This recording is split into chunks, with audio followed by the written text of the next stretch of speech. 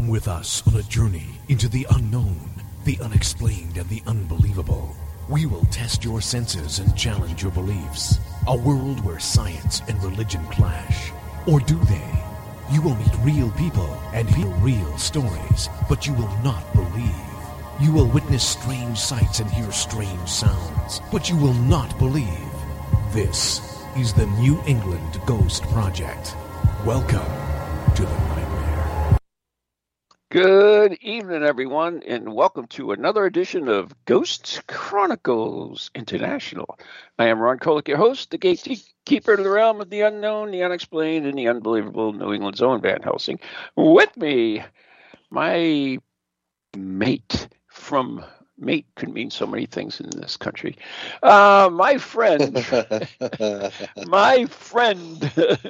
across nowadays. Yeah, across the pond. The ghost standing and ghost hunter, Steve Parsons. Hello. Can you guess where I am tonight? Oh, God, you're not on another assignment, are you? I'm on the same one as last week. Really? Yeah. Well, is this a weekly thing now? No, but it just happens that the opportunities are, strike while the iron's hot. No. Damn. But yeah, it's we haven't answered any of the questions yet. So have you found anything at all? Have you, Steve? We've got some ideas. Yeah. So no evidence of anything unusual going on, though. No evidence of anything unusual, but a glimmer. Yeah, you don't have to go into it. Yeah, I understand. No, but we think that we might have found a potential cause, and it's of course normal, not paranormal. But okay. we're doing some additional studies to be sure. Yeah, that's good. Yeah, I mean that's the thing. I mean, I can't stand people who jump to conclusions quickly. Well, like parapsychologists do. You can't just go once. You can't just make it a one-shot deal. You've got to test these ideas and see if they're workable. So we've been carrying out some experiments earlier. Oh, by experiments, I don't mean measuring experiments. I mean like moving people about and having people do stuff and visual stuff. Yeah, we're seeing if our theories are workable. We're testing the ideas. Yeah. I mean which is science. We've got a hypothesis and we're testing it. Mm. That's a good thing, by the way. Well, thank you. I believe that Little Bird says that Paranormal CSI might be making a return. Yes, it is. Looks like it will. After the first. Are you going to have the Who do the theme music? The what? The Who? Oh, from Las Vegas. I get it. No. I mean, a mate of yours, Greg Hartman, who's a close friend of yours, he was asking about it and so forth. And I saw the asked comments. if it was like ghostology, and I said, well, not really, but there are some aspects, of course, we touch on, but I mean, it's a different. Well, actually, your answer intrigued me because. It did. Yeah, I was going to chime in, but I was busy doing something else, and then. Thank you so much for that. Because I know what you would have said. You would have said, "Oh yeah, he stole another one of my ideas." No. It was actually a comment about what you said and what you just said. It's kind of similar, but not the same. Right. But of course, it's going to be very similar because we're dealing with essentially the same subject. We are, but the subject is the I guess it's the vehicle, but it's not really what the course is about. It looks at a different way than I mean that's so hard for me to describe it exactly what it is, because it's more of we don't dismiss. Let's put it this way.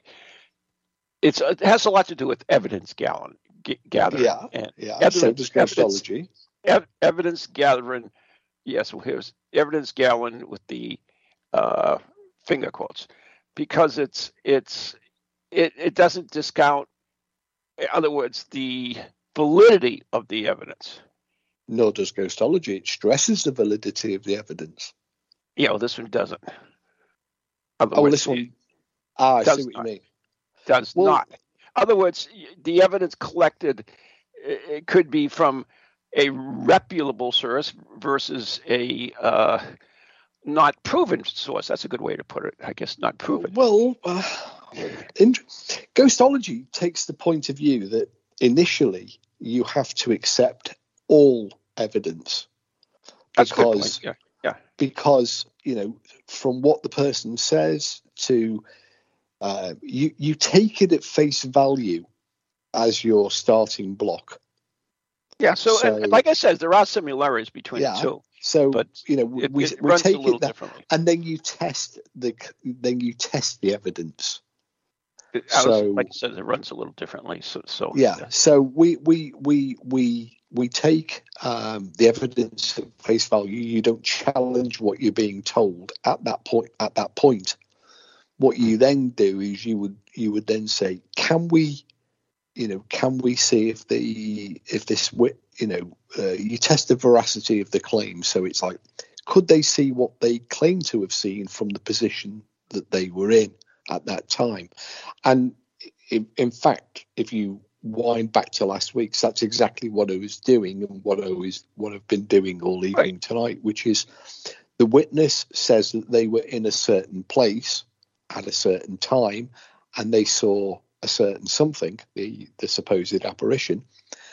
So what we're doing is we're testing that claim initially. Could they, whilst being in that location, have seen from the position that they were in what they claim to have seen? Mm-hmm. So it's not dismissive of the evidence, and it's not disregarding the evidence, but it's putting the evidence to the test.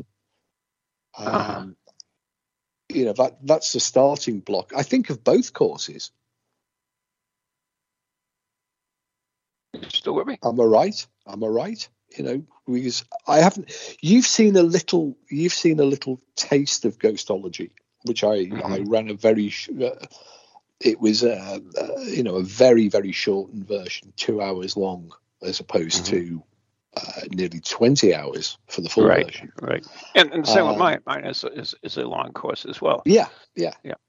I mean, where they do differ is that you design your course to be done over a number of weeks. You take a different subject each session, whereas Ghostology is a more integrated, all-in-one approach, because it's designed to be done in 2 8-hour blocks with a ghost hunt to practice afterwards. Yeah, we do look at the different aspects of collecting evidence and so forth, but it's we have to as part of it, because we're reviewing the paranormal, how paranormal investigators collect the evidence they present.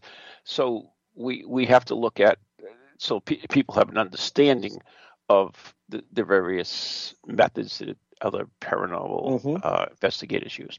Anyway, I didn't want to get too much into it until. Well, I think it's quite interesting actually to talk about, because if you look at, there are a lot of ghost hunting 101s and 102s. Yes, and I don't consider that, No, but there are a lot of people offering courses in instruction, and you and I have been doing it for the longest time. Sharing our knowledge and expertise that we've picked up along the years of doing these things. Right. And it's interesting to compare one to the other, and to compare a lot of the time I've spent during the months of lockdown was actually looking at the paranormal courses that are available and what the content is and how they're put together. And have you really?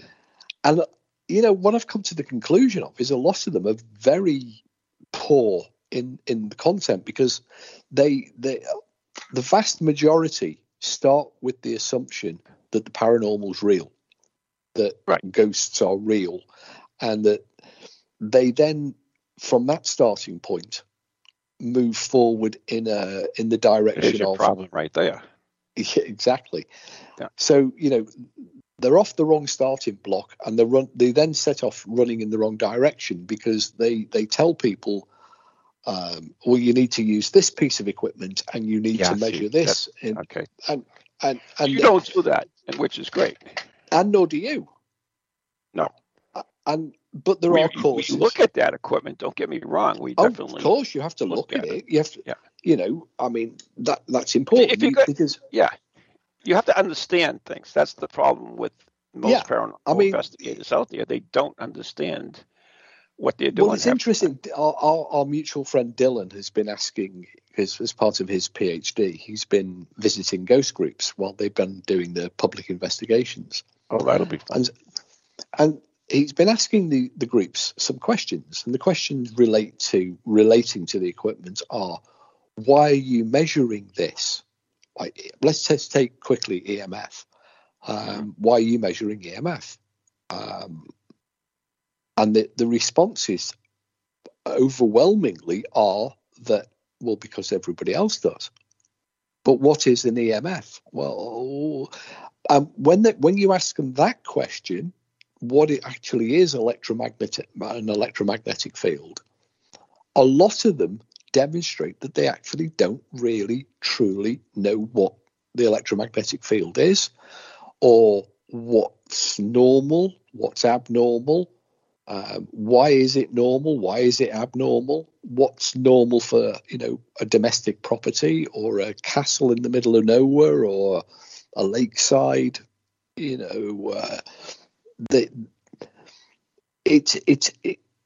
what he was saying to me is that basically they're doing it because everybody else is doing it. That's right. And a lot of the courses, looking at the content of them, a lot of the courses are just carbon copying one another. Mm-hmm. They put a section in about EMF or infrasound because it's cut and pasted from each other. Basically. I just absolutely hate that. I think, if you are going to offer something, then at least you've got to at least have some originality to it, rather than just, oh my God, why don't you just give them a sheet of paper with all the links and then you don't have to do anything? Well, surprisingly, a lot of the courses, when you see it, what's very obvious is that that's in fact what they're doing. They're going on to the different Wikipedia type ghost hunting Wikipedia sites. And they're basically just downloading it, printing it, and selling it over and over and over. They're selling the same. Do you know the amount of times I've actually seen whole blocks of my own work appearing? Line for line, word for word, the same. Is your work copyrighted? Yeah, to what purpose? It doesn't matter to these people. Yeah. It's like once it's out there. Take it down, actually. Well, I have on a couple of occasions been successful, but you're fighting a tsunami because what you find is that the minute you release anything out there, 101 people will steal it off you and brand it as their own. They'll change a word or two here, or they'll chop it about a bit. But you can see, hang on a minute. I mean, a few months ago, I did a talk. And the talk included quite an interesting psychological phenomena. I'm not going to bother explaining it. I'll just let people look it up. It's called the. Oh God! Do you know what? My mind's just gone blank. Then.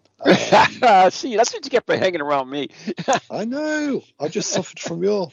I know you suffered from Ronism. That's terrible. Yeah, there's something Dunning effect. Oh God, that's going to annoy me now. Anyway, I mentioned this unusual psychological effect. Yeah. In a talk I did, and 2 weeks later, a prominent blogger, on paranormal subjects, did a blog on this incredibly rare psychological phenomena. Now, the coincidence of him, doing that 2 weeks after and while sitting in the lecture that I introduced it on, on top of it, another classic moment quite recently. Of course, he gave you credit, though, right? No. Another classic moment quite recently was when was the last time you heard paranormal investigators talking about choosing and using batteries? Oh, never. Never happens, does it? They talk about the batteries going flat and blah, blah, blah. That. But never about, what type of batteries. You're the only one I ever heard talk about that, to be honest. Exactly. Right. So there is a chapter in the new equipment guidance notes which is dedicated to batteries, because I'm always something I go on about batteries. I know you give me a lot of shit. Alkali and lithium and nickel hydride and blah, blah, blah. Ron, stop buying those dollar store batteries. Yeah. Anyway, in fact, So out comes the book with the chapter in it. Review copies are sent out. Barely 2 weeks later, there's an influential blogger does a whole rant about batteries and about the quality of batteries. And they get an accolade like, oh, that's great advice. I never thought of that. That's amazing. That's so helpful. And I'm reading it and I'm going, I recognize those words. I recognize those words, and I recognize that sentence and that paragraph, and it's a cut and paste. Oh, God. Is there a reference to the original source material? No. But, people say, well, don't you get cross? Well, I used to, but then it's like, well, the job of the guidance notes was to get this information out there. Mm-hmm. So kind of like with Zach's book, he never wrote the bloody thing. We all know that now. Troy Taylor did, right? Well, somebody did. It wasn't Troy Taylor, right? Didn't you say? Yeah, Troy Taylor wrote the biggest chunk of it. Thanks to Kenny Biddle for uncovering that. But the content, I was asked to review his book, and then I got into trouble for reviewing the book because I said there's quite a prominent American skeptical blogger called Sharon Hill. I don't know if you're aware of her, but she took me to task for giving Zach's book what she thought was a good review. What it actually said is, this book is going to sell. Zach's book will sell tens of thousands of copies because it's got Zach's name written on it and blah, blah, blah. But if you read it, it will do you no harm at all because the contents are actually all right. So if you're going to buy it, read it, because you will become better for the knowledge that's in the book.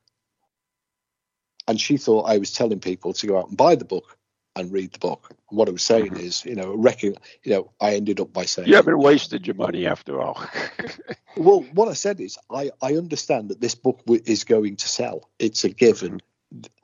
But if you do buy a copy or you're gifted a copy, then at least read the bloody thing, because so many people, and this is a frustration that we're now trying to deal with in the SPR with a new idea of mine, is that people get books and people send, requests, say to me, oh, can I have a signed copy? And it's about collecting the book. And then they put it on the shelf and then they go, oh, look, I've got this book by the SPR and I've got this book by Ron Kolek and I've got this book. Well, have you read it? You got to have Ghosts, right? By Hans Holzer. Hans Holzer. You have to have that on your shelf. It looks so good there, doesn't it? and it's kind of like it's shelf ornament. They never open it. They never read it. So, this is the problem that you face, trying to disperse the information. And it's so frustrating. I don't want my books to be shelf ornaments.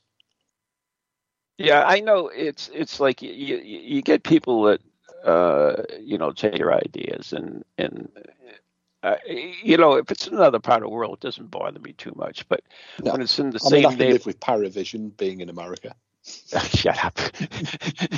It's like you. Wait a minute. Did you coin that name?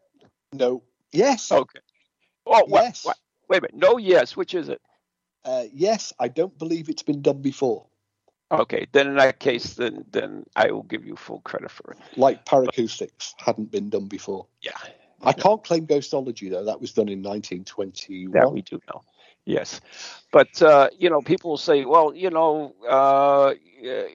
what is it? Imitation is the greatest form of flattery. But like I said, if it's any other part of the world, I have no problem. If it's in the same neighborhood, and people get the two mixed up, it's like, please.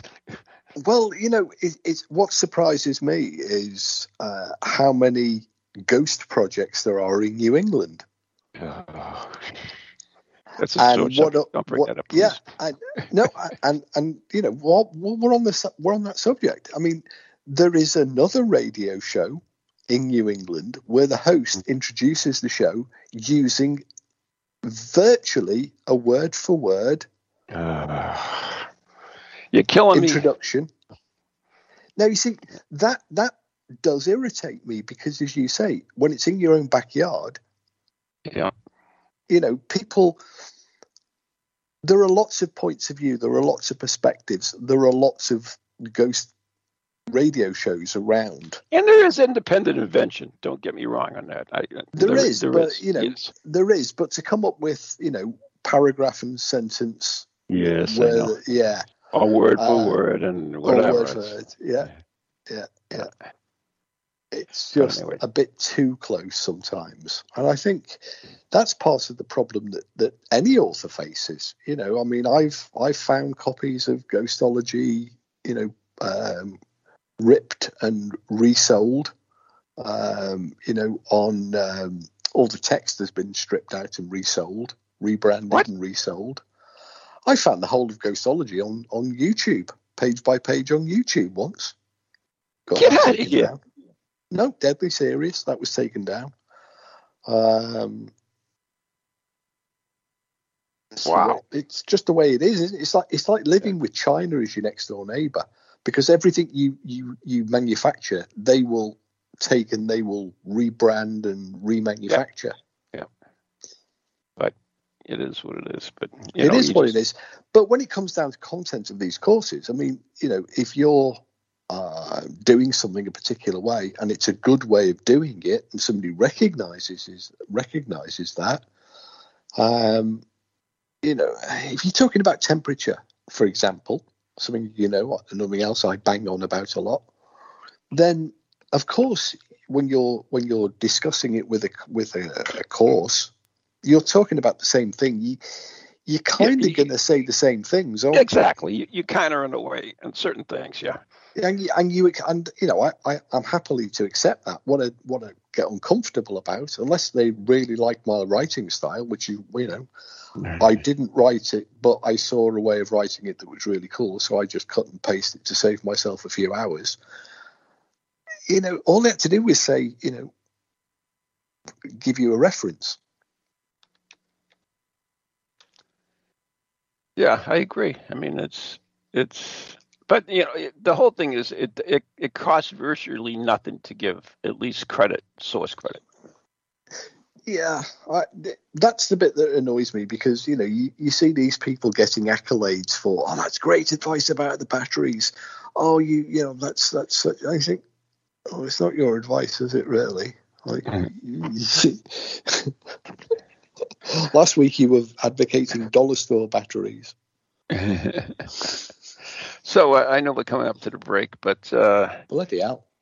I don't know if I should. Well, I got something I wanted to talk, but I'll hold off, I think, until after the break anyway. But okay. I do want to mention that Dining with the Dead is coming back, and this is my first. Now, is that your Dining with the Dead or that other new Dining? Oh, shut up! that I've seen advertised in New England. Yes. Dining with the Dead at the Wyndham Restaurant is returning after COVID. So come and join me on the Day of the Dead, November 2nd. Well, I will be looking at a very familiar topic. I believe you brought this up, something very similar again at Spirit Quest, where your presentation on Tesla cars, cat toys, and this is very similar. I look at it a little differently. I look at scary ghosts. I mean, ghosts is supposed to be scary. I looked at some of the more humorous ghosts, hauntings, and equipment and groups. So I will not copy on anything of yours. I guarantee you that. So, but it's that's similar. fine. It's very similar. Well, of course it's going to be. I mean, I did a talk for a couple of years called "It Shouldn't Happen to a Ghost Hunter," which was a look at the crazy side of ghost hunting. Yeah, that's what it is. It's a look at the crazy side of ghost hunting. And there are many things to choose from, but no, I think it needs to be. I won't have any guys with hammers. I'll tell you that much. Oh, do you know? I still can't explain that one. That is a genuine mystery. You've got this group of ghost hunters around. There's an EMF meter. There's a K2. There's a Mel meter. There's some flowers. There's a Ouija board. The guy standing there clutching a claw hammer. And it's like, why are you holding a claw hammer? What possible use is that? Well, investigators. Maybe. Well, I reached out to. Maybe it's afraid of ghosts. Well, you reached out to them. Go ahead. We got about 30 seconds. Go ahead. I reached out to the group, and unfortunately, they never replied to me. But genuine curiosity. Because you call them out, they don't want to answer it because they know how ridiculous it is. So, anyway, unless they're scared of ghosts, they have to defend themselves. He might have been hanging a picture afterwards. Oh, that's true too. Yeah. Or nailing a camera to the wall or something. Or something like that. We do have to take a break. Could have been a psychic claw hammer. So you're listening to Ghost Chronicles International with Steve Parsons, Ron Kolick, right here on TogiNet and PowerX Radio. And we are brought to you by Circles of Wisdom, 386 Merrimack Street in Methuen, Massachusetts, and the Glanton Messenger Family Law Group, 15 High Street, North Andover, Massachusetts, and our very, very, very good friends on Ghost Chronicles Radio on Patreon. And we'll be right back after the break. Stay tuned.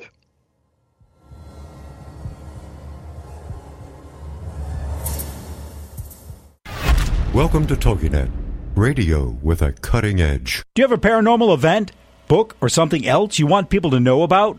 Then why not advertise it on Ghost Chronicles Radio? With over 150,000 downloads a month, get your message out to an audience that's interested in the subject. We have a plan at a cost that fits your needs.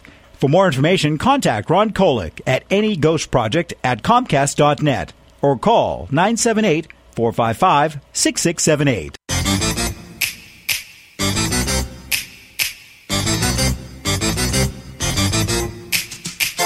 They're creepy and they're kooky, mysterious and spooky. They all talk gobbledygooky, the Parax family. The shows are paranormal, not stuffy but informal.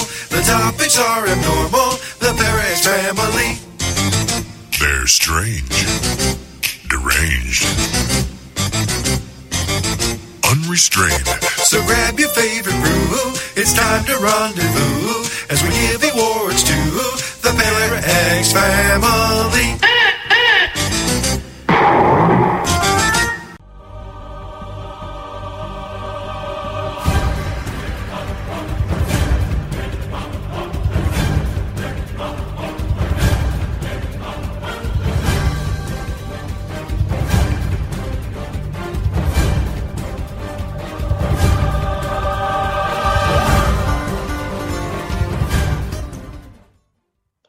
Welcome back to part 2 of tonight's Ghost Chronicles International with your host over in New England, New England's own Van Helsing, and here in a lonely haunted house in West Wales. The original New England's Van Helsing. Yeah, it's the other New England's Van Helsing, but I'm not giving credit to the first one. So I hijacked the first half. Just a quick trail for next week's show. Mm-hmm. We are truly international with possibly our first Norwegian guest. Yeah. Mm. So Do they join us for speak that English one. over there? I've already warned him about the pronunciation problems that you have with foreign sounding names. That is so bad. And he said not to worry about it. I do want to mention too, also that I had the morning show. You know, if you're interested, of course, you can catch the morning show replays on TogiNet. But the last show we did, I had a parapsychologist. I mean, not parapsychologist, bite my tongue. Psychologist Kim Lannon on, and it was pretty interesting. So, but I wasn't aware that you have a psychology degree. Do I have a psychology degree? No, Yes. I have an equivalent qualification to a psychology degree. Oh, okay. Because I was a little fuzzy on that, and I was telling her how good you were and how. Well, it's exactly the same standing as a degree, Mm-hmm. But it's a vocational qualification, not an academic qualification. But Okay, that's fine. It's a degree equivalent qualification. Yeah, I don't know anything about all that stuff. So, anyways, yeah. So I mean, it's legitimate. You know, the simplest way to explain it is, I have a degree in psychology, but it's not an academic degree in psychology. Okay, It's a now I vocational get it. degree in psychology. yeah, because we got into a little bit of talk about a parapsychologist. What is a parapsychologist? And she had her own opinion on that. And That's interesting. What was it?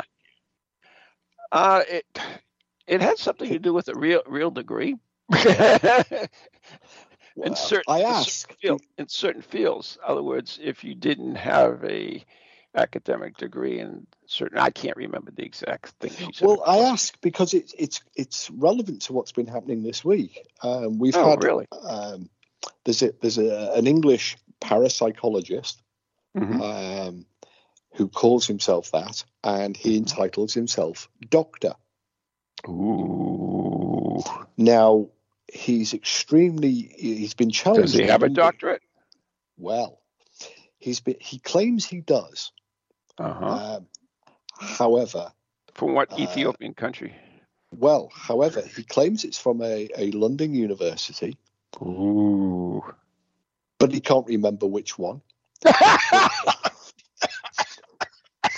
The only. I'm sorry.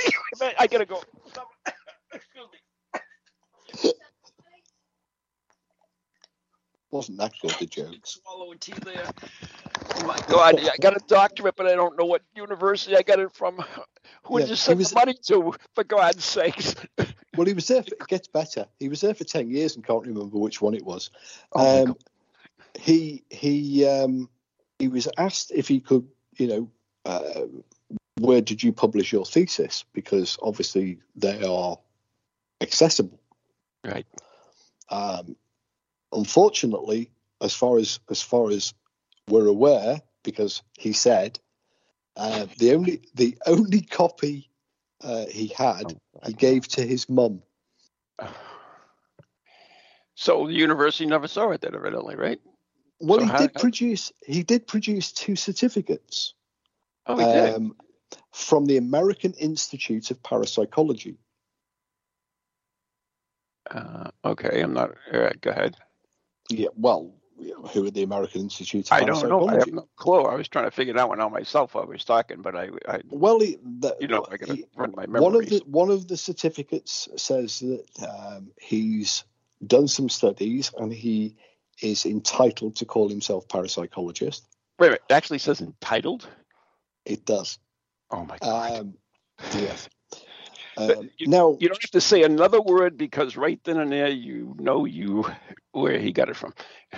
Well, on that organization's website, he has this gentleman, this doctor, self-entitled doctor, has some letters after his name, and when you search the letters, because it says PhD. Yeah. It comes from an online university of metaphysics, the metaphysical. Here we go. But he claims that his degree, his doctorate, is in chemical engineering. Huh? Yeah. From a metaphysical? Yeah, the Well, whole and thing. in all fairness, Oh. they can. I mean, in all fairness, Well, if they're not even like, wait a minute, are they accredited university to start with, or No, you know? you There you pay go. for. There you go. So Yeah. he can give out anything he freaking wants. Then I mean, they're all. Well, yeah, but The school ain't accredited. What the hell difference does it make? if he had a legitimate, well, my point was, if he had a legitimate doctorate in chemical engineering gained from a London university, albeit that he went there for 10 years and he couldn't remember where he was. The name, right? Yeah. We even. It's worse than me, by the way. I said, did he mean London, Ontario? There you go. Well, London, we have a London, I'm sure, and New London, Connecticut, maybe it was New London. Yeah, it could have been any of those, but he can't remember where he was for 10 years. Must have been some pretty good drugs there. But you would think that if the letters after his name would be, PhD and then the accrediting university. Mm-hmm. Now, he's got the PhD after his name, but to the metaphysical online university, the whole thing just doesn't add up. And yet, well, how he sailed into trouble this latest time is that he claimed to be deeply hurt and offended when challenged about this. And how dare anybody question him? He's written books on ghost hunting, and he's a member of the American Institute of Parapsychology. Anybody and his mother can write a book on ghost hunting, no offense. As we've proved. Yes. But, this idea of, and then he tried to browbeat down people. It's kind of like stolen valor, isn't it? Mm. And to be fair, it was Greg Hardman who started this initial challenge. But so we have to give a shout out to Greg Hardman since we used his name twice in this show. Yeah. Credit where it's due. Yeah. But, to balance that up, our mutual friend Cal Cooper has been chasing this guy for the longest time, tracking him, and has spoken to the people who are involved in the American Institute of Parapsychology. And they said that these certificates are not bogus, but they're out of context. And that really they're just a certificate, because it comes down to the use of the word parapsychologist. Yes, and that's where this all started. And it's because the word predates parapsychology as an academic pursuit. Mm-hmm. That you cannot, it's not a protected title like Doctor of Medicine or. Right. So the word has been bandied around since the late 19th century, and it was used to describe people who studied weird shit. Yeah. And in fact, a lot of American ghost hunters back in the 30s, 40s, right up to Hans Holzer, whose own degree is questionable, whether he actually had a PhD or not. There's a lot of sort of fuzziness around where he got his doctorate from, and whether he was a true PhD. So over in America, lots of people more freely use the word or term parapsychologist to describe themselves as interested in studying weird shit. Whereas, it's the academics. I mean, the people that have worked hard and spent their hard-earned cash to earn a degree that really get riled by this type of stuff. And quite frankly, I don't blame them, because I don't blame it. They put the work, they put the effort, and then you have some jamoko that, whatever. I mean, I was talking to Cal today about this very subject, and one of the things I feel uncomfortable about is I don't like entitling myself parapsychologist. I know that. That's why I call you that. But it's a legitimate title I could use, because using it's non-academic, because it doesn't have an academic definition, But using its pseudo-academic definition, it is somebody with a great deal of experience who has spent their life studying it and contributing towards, works with academics. And so, as Carl said, I tick all the boxes, therefore I'm a parapsychologist. It doesn't cause any issues, but it causes me issues. Yep. Cal will, we've had Cal on the show, and Cal has said, but you are a parapsychologist, when I've said, but I'm not a parapsychologist. Yeah, I know. And it's one of these sort of areas that because of the lack of regulation, you've got people like this particular British gentleman, and there are a number of American gentlemen. Oh, sure, there's a ton of them, actually. Yeah, both ladies and gentlemen, and all genders. Exactly. And it misleads the public because this false accreditation, he writes books with the, publishes them using the entitlement doctor. Yep.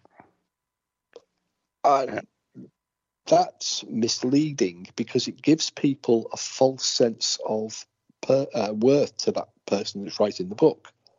Yeah, I want to one more thing, and then I want to move on to, I've always called myself, especially in the beginning, a paranormal scientist, and I took all kinds of shit for that because everybody says there's no such thing as a paranormal scientist, which is not actually true, but it's a title I've used. It's a title I've used on TV it is. documentaries. I mean, you're a scientist and you're studying the paranormal, so that's what you are if you study whatever. Anyway, so we talked about that on the show too, and I did get some validation from her on that, which is kind of good. I felt good. But anyways, moving on. You and I, of course, enjoy sea monsters and cryptoids. Oh, and so yeah. forth. Yes. In fact, I bought. You bought a sea monster? I bought a sea monster only a week ago. It's only it's a fluffy plesiosaur. Oh, darn! A cuddly plesiosaur. Wait a minute. Does it detect ghosts? No. But we were visiting a museum and they had a display of plesiosaurs, including a skeleton of a plesiosaur, which of course, as you know, is no. Which of course the plesiosaur is one of the discredited, but often still used. But people still try to grab one. Yeah, I mean, if you want to see the archetypal Loch Ness monster or sea monster, it's a plesiosaur, isn't it? Mm-hmm. And they had these really anatomically very good but cuddly plesiosaurs. Anatomically. And I had to be careful what you say when you say that. Anatomically correct plesiosaurs. I would like to see that, Steve. I really would. Thank you. I shall send you a photograph. All right. So anyway, I'm glad you found the anatomically correct plesiosaurs. But in the United States, and this has got to do with sea monsters, a gentleman in Kansas just caught a alligator gar, which is millions of years old. Those things are. To me, I find that so intriguing because, people like to poo-poo sea monsters and all that stuff, but they don't realize that this planet we live on, which is what percentage water, Steve? You know offhand? 94, isn't it? Yeah. 94% water. And how much is it explored? Not a hell of a lot. No. Well, we know more about the surface of the moon.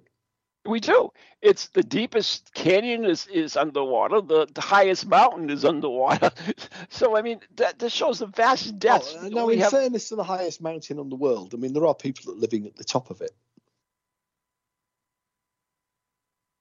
That's quieted you down. Yeah, it did, because I was trying to think of what you're talking about. I was talking Mauna Loa. Is it Mauna Loa or Mauna Kea? The tallest mountain on the world is actually one of the Hawaiian Islands. So they live at the top of the tallest mountain on the world. This one, well, no, I think there's another one underwater. It doesn't even rise above the surface. Oh, I thought according to I think it's. Well, I could be wrong, Steve. I'm not. I think it's Mauna Loa or Mauna Kea. Okay, I'll give you that. But like it's the world's tallest mountain. But of course, the vast majority of it is underwater. So which population of people live on top of the world's tallest mountain, highest mountain? Yeah. The Hawaiians. Or Joe Biden. Well, he's on a planet of his own. So in a world of his own, anyway. I mean, weren't you enthralled by that? I mean, it's not been the first time, by the way. This is the great thing about my other fascination and yours is these cryptids. On this subject, actually, I was reading because my boys have taken up a new hobby in the last 2 or 3 weeks, and of course, Dad has had to revisit his past and become a mentor. So we've all they've started sea fishing because obviously we live at the coast. So, and I used to do some fishing in the past. So Dad's been showing up, putting hooks on and bait and all that sort of stuff. And to remind myself, well, a mixture of lures and mackerel, whatever. That's fine. Anyway. So this past week, I've been sort of visiting some websites about the local area, about places to take the boys, and what's the best fishing spots for mackerel and bass and. Oh, so you have mackerel up there too, then, huh? Yeah, mackerel, bass, all the same species. Okay. And I came across this really interesting fishing report on the river a half mile from here.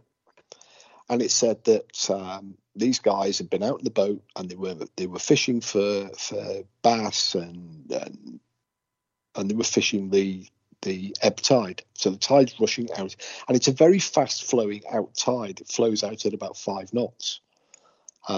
So they're fishing the tide, and he said, they're talking about the fishing, which way they cast and what the bait they used, and he said however, he said this fishing report was also notable for a really weird thing. He said they were on the bank on the shore of the river, and the river was ebbing, so at 5 knots, very fast tide out, and they watched 2 mooring buoys, which they assumed were lobster, the boys from a line of lobster pots. But these lobster pot mooring buoys, these marker buoys, were going upriver at twice the speed that the river was flowing downriver. Really? He said, clearly something very large. He said, I was glad at that moment that we weren't out in a boat.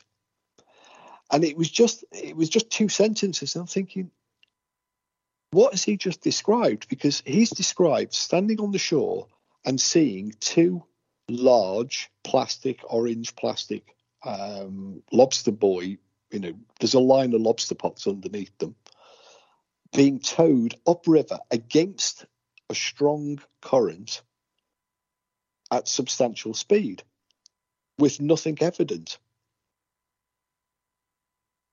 Yeah. Now, that intrigued me from a lake monster point of view, that there must have been a large something beneath the river. The river at that point is about 40 feet deep, so I think we can rule out a stray Russian submarine. But there must have been something fairly substantial that had entangled itself in the line and was pulling it upriver against the flow of the tide. So I wonder how many other reports or sightings go unreported, because this guy had never reported this sighting to anybody. Was it an observatory or? That's Cal, by the way. He always. I know. But it made me think. I mean, that is a very unusual thing. His only report of that was in a fishing report, which was talking predominantly about the fishing and the methods he used and the catch he made, to a bunch of friends on a fishing website from 3 or 4 years ago. This report was, But that has never been reported. But that would be, if that had happened in Loch Ness, if that had happened in Lake Champlain, if that had happened, or if that had been reported to a cryptoid group, then that would have been a very substantial report.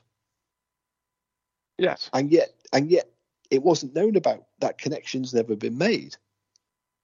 So I wonder how many other fishermen have stood on the banks of different rivers, lakes, ocean sides, seen weird stuff happening and just gone, oh, that's weird. You know, we talk about the York sea monster up in Maine, or the Gloucester sea monster. Gloucester, yeah. Well, and York was also, but we talk about them because they made the news, because somebody bothered to report it. Like there are 6 or 7 Nessie sightings over this last summer just past. But how many hundreds of others don't? Or get, you know, people just go home shaking their heads going, that was weird. And then I was thinking about UFO stuff, because a few weeks and that's ago, what I actually was going to bring up, Steve, because, you know, we just had Columbus Day. Well, some states have Columbus Day. Because we know about that report in Columbus's log. So even in natural, I mean, other places, you can find reports of paranormal activity. Or certainly very unusual activity. Yeah, I mean, they consider it. Yeah, okay. Yeah, I mean, I agree. You know, I was thinking back then to, there was a recent spate of posts on our local Facebook group, the village Facebook group, the village where I live, and it was talking about some unusual lights in the sky. And there was a group of friends chatting amongst themselves, saying, did anybody see the lights in the sky last night? There was no noise, and they did this move, and they went that way, and they then split into two, and one went one way and one went the other. Now, what they were describing is remarkably similar to a lot of what we would call UFO sighting reports. And there were a lot of people suggesting, oh, maybe it's aliens, you know, little green men are coming, you know, jokey little comments. But that sighting wasn't reported except in that very small little village social media group. And I think a lot of reports of cryptids, of just weird experiences now, instead of them being reported to MUFON or Bufora here in the UK, or, you know, one of the cryptid research channels, they're now just going straight onto social media and being swapped and shared amongst groups of friends and then forgotten about. And that might explain why we're seeing such a drop in sighting reports, because there is no central point. When I was up in Loch Ness, there was no place to go and report your sighting of Nessie. So people could only go onto social media or the local newspaper. And if the local newspaper didn't think it was newsworthy, or it came on a busy news day, then they wouldn't print it.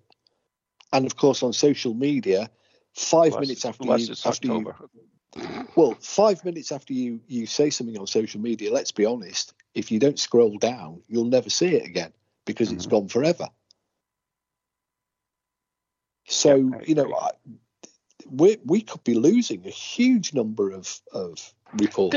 There have been some attempts to create databases, and there are so many databases now. I mean, that's the problem, though. Yes, you know, I mean, our good friend Dylan created the Great British Ghost Hunt, and then he expanded it to the Great American Ghost Hunt, and it was a great idea, a gazetteer of famous haunted places and castles and both sides of the Atlantic.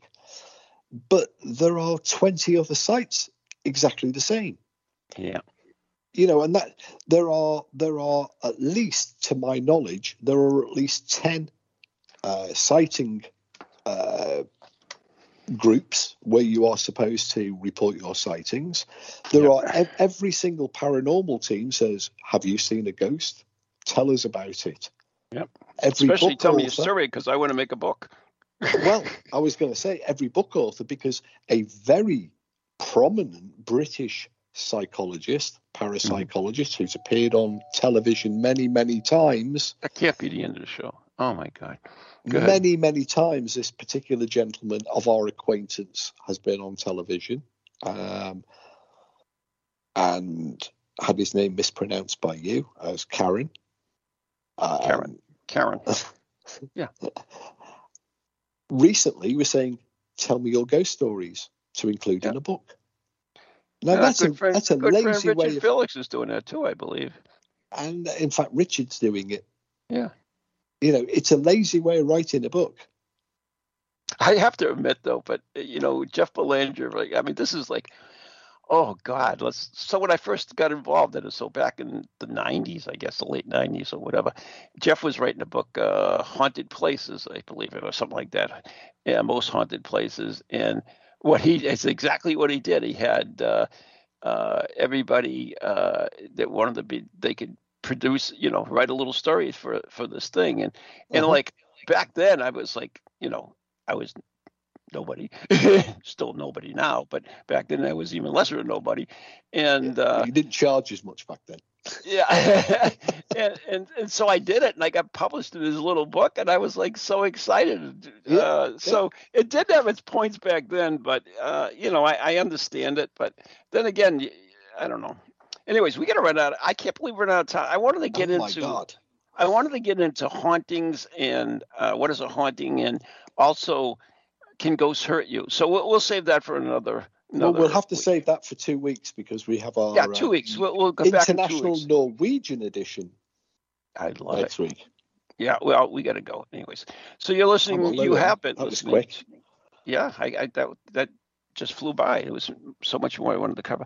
Anyways, you have been listening to Ghost Chronicles International right here on TogiNet and Pararex Radio, brought to you by Circles of Wisdom, 386 Merrick Street in Methuen, Massachusetts, Nicolet and Messier Family Law Group, 15 High Street in North Andover, Massachusetts, and our good friends on Ghost Chronicles Radio and Patreon. If you're not a Patreon member, come and join. There's like 30 videos that you have, exclusive videos only you can see there. So thank you, everyone, for listening. Good night and God bless. Good night, God bless. I'll go back to my ghost hunt now.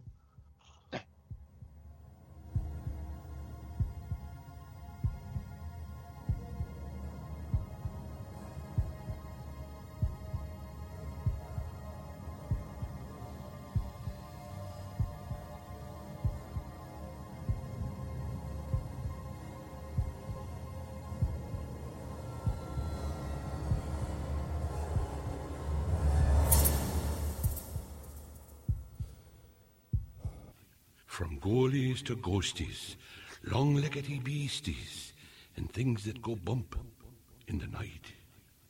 Deliver us, good Lord.